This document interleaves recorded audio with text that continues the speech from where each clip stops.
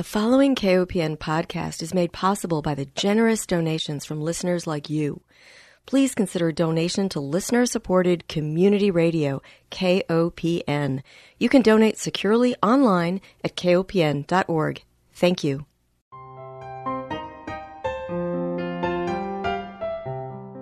Hi, welcome to Food Sleuth Radio, where we help you think beyond your plate.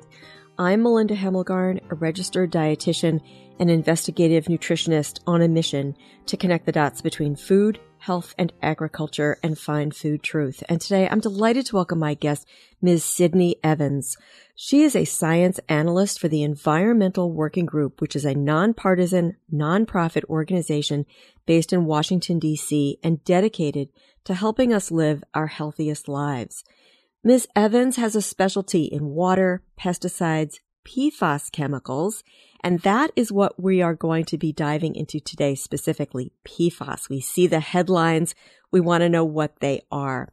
Ms. Evans focuses primarily on tap water contaminants, exposure analysis, and children's health. And before joining the Environmental Working Group research team, Ms. Evans worked as an environmental health specialist at a local health department in Indiana. She has also served as a guest lecturer for Indiana University's environmental health classes. She holds a BA in chemistry from the University of Virginia and an MPH/environmental health degree from Indiana University in Bloomington. Welcome, Sydney. Thank you so much for having me. I am delighted. I think so often as a dietitian, I remember learning that water was our most important nutrient. And I don't know that most of us think about water like that, but indeed it is. And I think too that we turn on our tap and we think, oh, the water coming out is totally fine. It's tested. It's safe. And yet what we're learning is that there are these forever chemicals in our environment and in our bodies that can pose health threats. And of course, if it's in the water, it's also in fish. So we're going to dive into these issues today. But first, I want to know, what was it exactly that got you interested in environmental health specifically? Wow, it was definitely a process. So I started out studying chemistry in college, and I started taking more classes in environmental science and wanted to do something with that. So really it was about figuring out how things worked and learning about these different pollutants, these chemicals. And the advocacy part of that got me much later. The more that you learn about these issues, the more you're like, wow, this is really wrong. This is bad. I need to do something about this. And so that's kind of gotten me where I'm at today. Well, I was alarmed when I read that over 90% of U.S. citizens have PFAS in their systems. And of course, you've probably seen the cord analysis from mothers delivering babies, and they find many chemicals there. And it's alarming, isn't it? When you were doing work in Indiana at the health department and you were focused on children's health, what were the issues that you were looking at there? I really enjoyed working at that level because it wasn't like I was diving into the heavy research and doing these sampling projects and things like that. I really was just trying to answer people's questions. I had to be a generalist and a jack of all trades because you never know what people were going to call in with next, saying, hey, I'm concerned about this. What do you know? What can I do? And so I think that was really my favorite part of it. So I worked on a little bit of everything. It wasn't until I started working at EWG that I really started specializing in tap water and water contaminants and later PFAS. Yeah. Okay, so let's dive into tap water. If you had to look at a map of the United States, would you say that some regions have more issues than others? I mean, I'm assuming it's related to what kind of industry or production, agriculture, could be metal plating, could be Department of Defense, military sites. Do you think that the tap water in the United States is largely contaminated?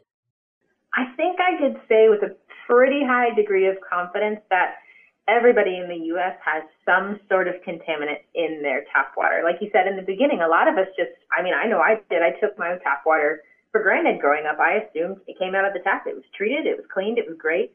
But that's really just not the reality because there's such a big difference between what is legal and what is safe. And that's something that I really want to hammer home and, make people understand that there is that gap. And that's an issue all across the United States, not just in some Yeah, that is a really great point. So when we look at some of these toxic persistent chemicals, who decides what's legal and who decides what's safe? So ultimately, those regulations, the limits for drinking water, are set by the EPA. But based on what we've seen from utility testing data that's featured in the EWG tap water database, that's utility testing, not our testing, there are hundreds of different contaminants. And these are just the ones that we're actively testing for, that, the utilities are actually looking for in their water. Only about 90 of those are regulated. So we know that there are hundreds of contaminants in our water. Only some of them are regulated. And even the ones that are regulated, they're not necessarily limited to an amount that has no health concern. There's this trade-off when these regulations are set between what is healthy and safe and what, at least at the time, might have been cost-effective. Now, that's a whole other route we can go down about, the cost considerations and how outdated some of these regulations are. But that's just for the ones that we know about. There are always emerging contaminants, and a few decades ago, PFAS was one of those. But I don't know if we can say it's emerging anymore, but it's still not regulated, and this is something we've known about for a long time. Yeah, that's really frightening. So let's talk about PFAS. What is, when we say PFAS, what does that stand for? What are the class of chemicals considered under that umbrella term? Sure. So it stands for per and polyfluoroalkyl substances. And I know PFAS is not probably a household word, but a lot of people are probably familiar with products that might contain Teflon or Scotchgard or nonstick chemicals generally.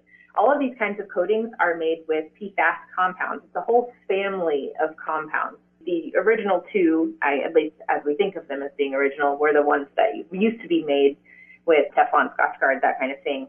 But there are hundreds of these in use now, and they all have similar health impacts, which I assume we'll get to in a moment. They were made decades ago, and they are used in all kinds of applications. That's industrial applications, firefighting foams, all of your stain repellent kind of gear. I mean, they're in everything. It's crazy. I know, I was thinking about some of the things that I have in my own kitchen, and I'm pretty careful, not to use plastic. I don't use nonstick cookware, but I have rain gear to go out and hike in, and that's got repellents. I remember buying children's pajamas that were flame retardant. So it's really hard to avoid these chemicals when you go into a typical consumer marketplace. Do they have to be labeled? They don't, not that I'm aware of, and not at any kind of federal level. That's one of the challenges with these is we're fighting so hard for some monitoring requirements in drinking water, but what about all of these other uses, right? Whether, it's migrating from food packaging even, and that's not anywhere that you can read on a tag. If you are going to try and avoid these things, there are some steps that you can take generally, and then there are some brands that are trying to remove PFAS from their products. But as a consumer, it's honestly really hard, which is why we need more action. It shouldn't be on us as individuals. It should be on us as a society, and this is why we need more regulation and legislation to protect us from these compounds. Exactly. And we should touch on some of the health risks related to PFAS. So the ones that I have from the Environmental Working Group site are they increase the risk of cancer. They harm fetal development, resulting sometimes either in birth defects or in low birth weight. And then they also can reduce vaccine effectiveness. Are there any other specific health effects that you want to hone in on? Those, I would say, are definitely the big ones. The cancer risk and the reduced vaccine effectiveness are the most concerning. There are a few others. It's been linked to increased total cholesterol, so if that's something you're concerned about, that's an issue. And then we've seen similar kinds of effects in animal studies as well. So general liver toxicity, immunotoxicity, developmental and reproductive toxicity. So these are not things that you want in your water or in your food. These aren't things that you want in your body because we see these effects at really, really, really low levels. This is not something where you need a large dose. It's really small amounts that can, over years or decades of exposure, start raising risks for these effects, which is really concerning. I'm glad you brought that up because I did a little bit of research, again, on the EWG site, and I was specifically looking at some of the Department of Defense information because apparently a lot of the contamination, say for the Great Lakes region, is related to Department of Defense activities. And they have been aware of the toxicity related to PFAS, but they really haven't done much about it. So I saw that the European Food Safety Authority set a consumption threshold of 4.4 nanograms per gram per week. For a 160-pound person, a safe level of exposure to PFAS in food for an entire week would be 332 nanograms per gram. But 1 8-ounce serving of lake trout at 11 nanograms per gram would be more than 7 times this weekly limit, and 1 trout from Lake Erie with 136 nanograms per gram of PFAS would be almost 100 times more than this weekly limit. Yeah. It's shocking. It's shocking. And you point out this is in order to kind of find references for these kind of safe limits. We have to look to the European Food Safety Association. Like, why don't we have our own limits? It's just really frustrating for somebody that has been working in this area for a while. You know, I haven't been doing it for that long, but EWG has been in this for years. And to know that there's still no regulations on this at a lot of levels, it's really frustrating. You know, and it's interesting what I did after I read this about the Great Lakes. I went online and I looked to see what the different departments of health, what their recommendations are, because all across the country, if you want to eat fish from any body of water, you can go to the Department of Health for that particular state and you can find out what the limits are. And I'm especially concerned, you know, as you are working in the area of child health, who are the most vulnerable citizens? Those are the ones that have to be protected. So it would be children, it would be pregnant women, it would be women of childbearing years. And you start looking at the contaminants that are in the lakes, and I didn't find any mention of PFAS. I found mercury, I found dioxins, I did not find PFAS. So to your point earlier, there are many, many more toxins that are even being tested for. Absolutely. This is something that we've been calling for a really long time.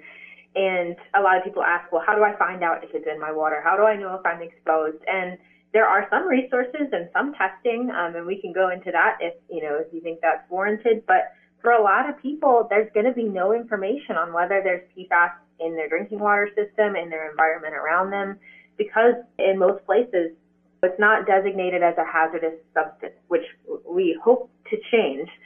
But because of that, there's no requirement for that kind of testing. There's no reporting.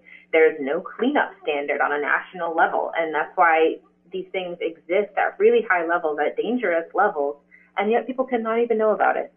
Yeah, absolutely. Let me take one break to remind our listeners that if you're just joining us, you are tuned into Food Sleuth Radio, and we are speaking with Ms. Sydney Evans. She is a science analyst with the Environmental Working Group, and her area focuses primarily on tap water contaminants, exposure analysis, and children's health. And we are talking about PFAS chemicals. They're also known as these toxic, persistent chemicals.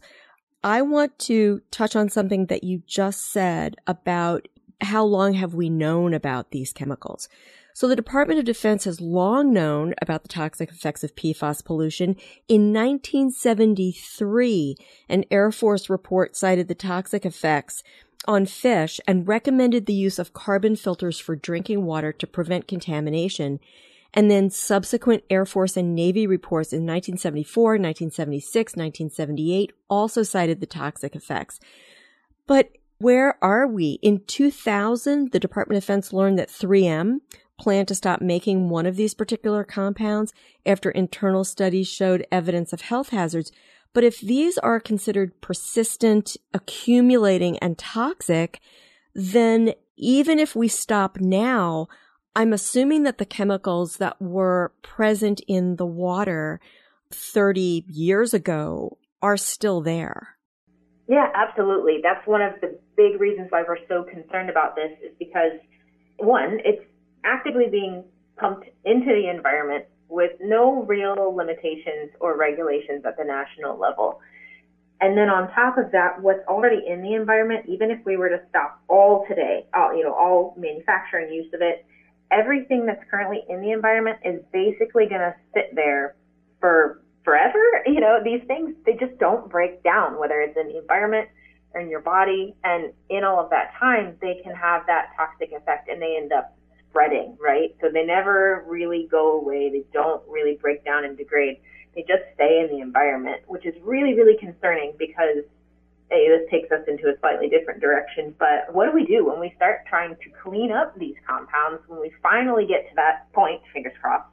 What do we do with it? Because if we can maybe remove it from the environment, but where do we put it? And that's one of the issues.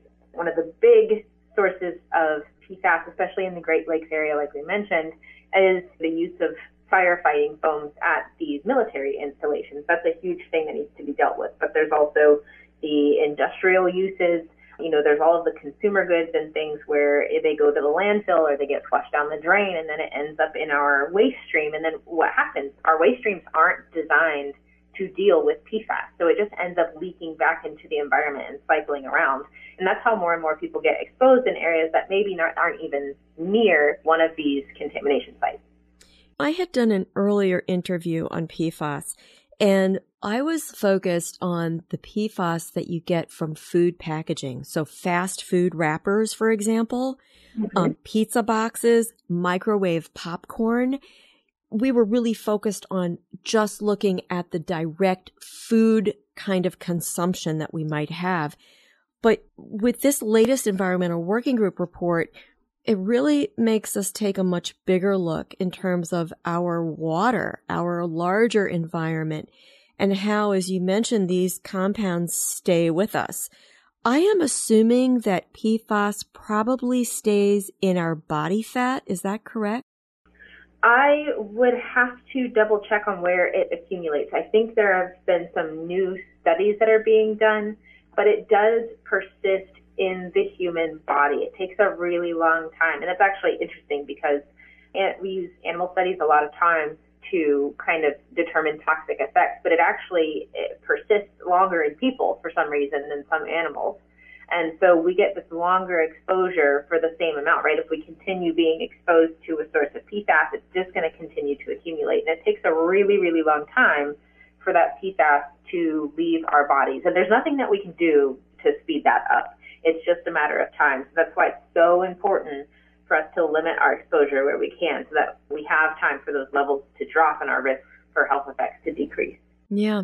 When we do diet education around reducing toxins and reducing toxicity in our food, a lot of recommendations focus on eating lower fat animal products because if not PFAS, other chemicals tend to persist in the fat component of the food. So that's just one of many recommendations that we give. But another recommendation, and this was a recommendation from the President's Cancer Panel report, years ago, that said all Americans should be filtering their water. And I wanted to ask you about what kind of recommendations you give if we know that PFAS is in our water, as well as other contaminants. What is the best filter to remove it? Sure. So PFAS can be filtered out with a home filter. That is definitely possible. Standard granular activated carbon filters can definitely reduce PFAS levels. It's better on some compounds than others, but it does work. And any kind of reduction in exposure is good. And then the reverse osmosis filters as well are going to be really great for removing PFAS. But I do want to take a step back and say, well, that is definitely an option. If people are looking for an immediate solution, something they can go out and do today, that is the way to go. That is something you can do to protect yourself. But like you just mentioned, everybody should be filtering their water. And I just think, why? Why is the burden on everybody in the United States who has treated tap water now under this pressure to filter and treat their own water? That just seems a little silly to me when we have these big treatment plants that should be able to serve their communities. And even beyond that, they're not responsible for contaminating the water. It's the things that are happening upstream. Why are we putting this burden on individuals to filter their water, and then allowing the companies that use these compounds to discharge directly upstream of our drinking water. That just feels a little silly to me. And then, of course, not everybody can go out and get a filter, and I recognize that. Exactly. The idea that everyone needs to go out and spend money to get a water filter when not everyone can afford one, not everyone has access to one. I don't think that we should be externalizing those costs when, as you say, industrial use of these chemicals are putting them in farther upstream. That is such a public health tenet to get to the source of the problem rather than keep on throwing Band-Aids or filters farther downstream. Right. Well, tell me more about some of the work that you want us to know with regard to PFAS. I think the biggest thing, I think this conversation started about, the Great Lakes report that we put out and how high some of those levels were detected in groundwater around the Great Lakes. And that is so important, especially for people in those areas, to be aware of these kinds of compounds. But we're really estimating, based on some of the sampling that we have done and reports that we've put out and the publicly available data, we really anticipate that everyone's water has some level of PFAS in it. Everyone. And that just goes to show how persistent these contaminants are, that it's in everyone's water. Now, not everyone's water has been tested. We think it should be. But that's what it looks like. I mean, we did a national PFAS assessment where actually me personally went to a bunch of cities across the U.S. and collected a tap water sample just to see if PFAS was there. And in, I think, all but one sample out of the 40 or so places we tested had PFAS. And then I tested taps here in Virginia, in my own backyard in the D.C. area, and all of them have PFAS. So just because the testing isn't there yet doesn't mean that you haven't been exposed. And so just making sure that people understand where our systems are failing us, because you would think that with all of the regulatory bodies that we have, not just for water, but for everything, that we can have some level of protection and surety that our food is just food, that our water is just water, and that it's safe to give to our kids. But there are gaps, and it is such a burden to try and educate yourself about these issues and to worry about it. But that doesn't mean that the risks and the issues aren't there. So just encouraging people to go and educate themselves. The EWG website is a great place to start. The work that we do, I think, is really high quality. And PFAS is not the only tap water contaminant. So just to go out there and question things and kind of figure out where those gaps are and where you might be exposed to some of these contaminants, because they're there. And hopefully that will encourage some people to take action and get involved and trying to call for change. Right, exactly. So you mentioned the EPA and their role in testing for some of these compounds. What is the FDA's role? That's a hard one. That's not something I'm as familiar with. As a tap water researcher, most of my involvement has been with the EPA. And while we do have a lot of really good food programs and reports on pesticides and foods, things like that, I'm personally not as familiar with the FDA. Well, I had pulled up some information about it because of the PFAS reporting that I did earlier about the contamination in food. And what I found on the environmental working group, there was a press release about FDA test results again downplay the risks of these forever chemicals in food. And the FDA continues to ignore other routes of exposure to PFAS, such as drinking water, when advising consumers about the risks posed by the chemicals in their food. And when you think about it, so many of our foods, you add water to them when you make them. So it's all connected. And then there's the issue of these synergies.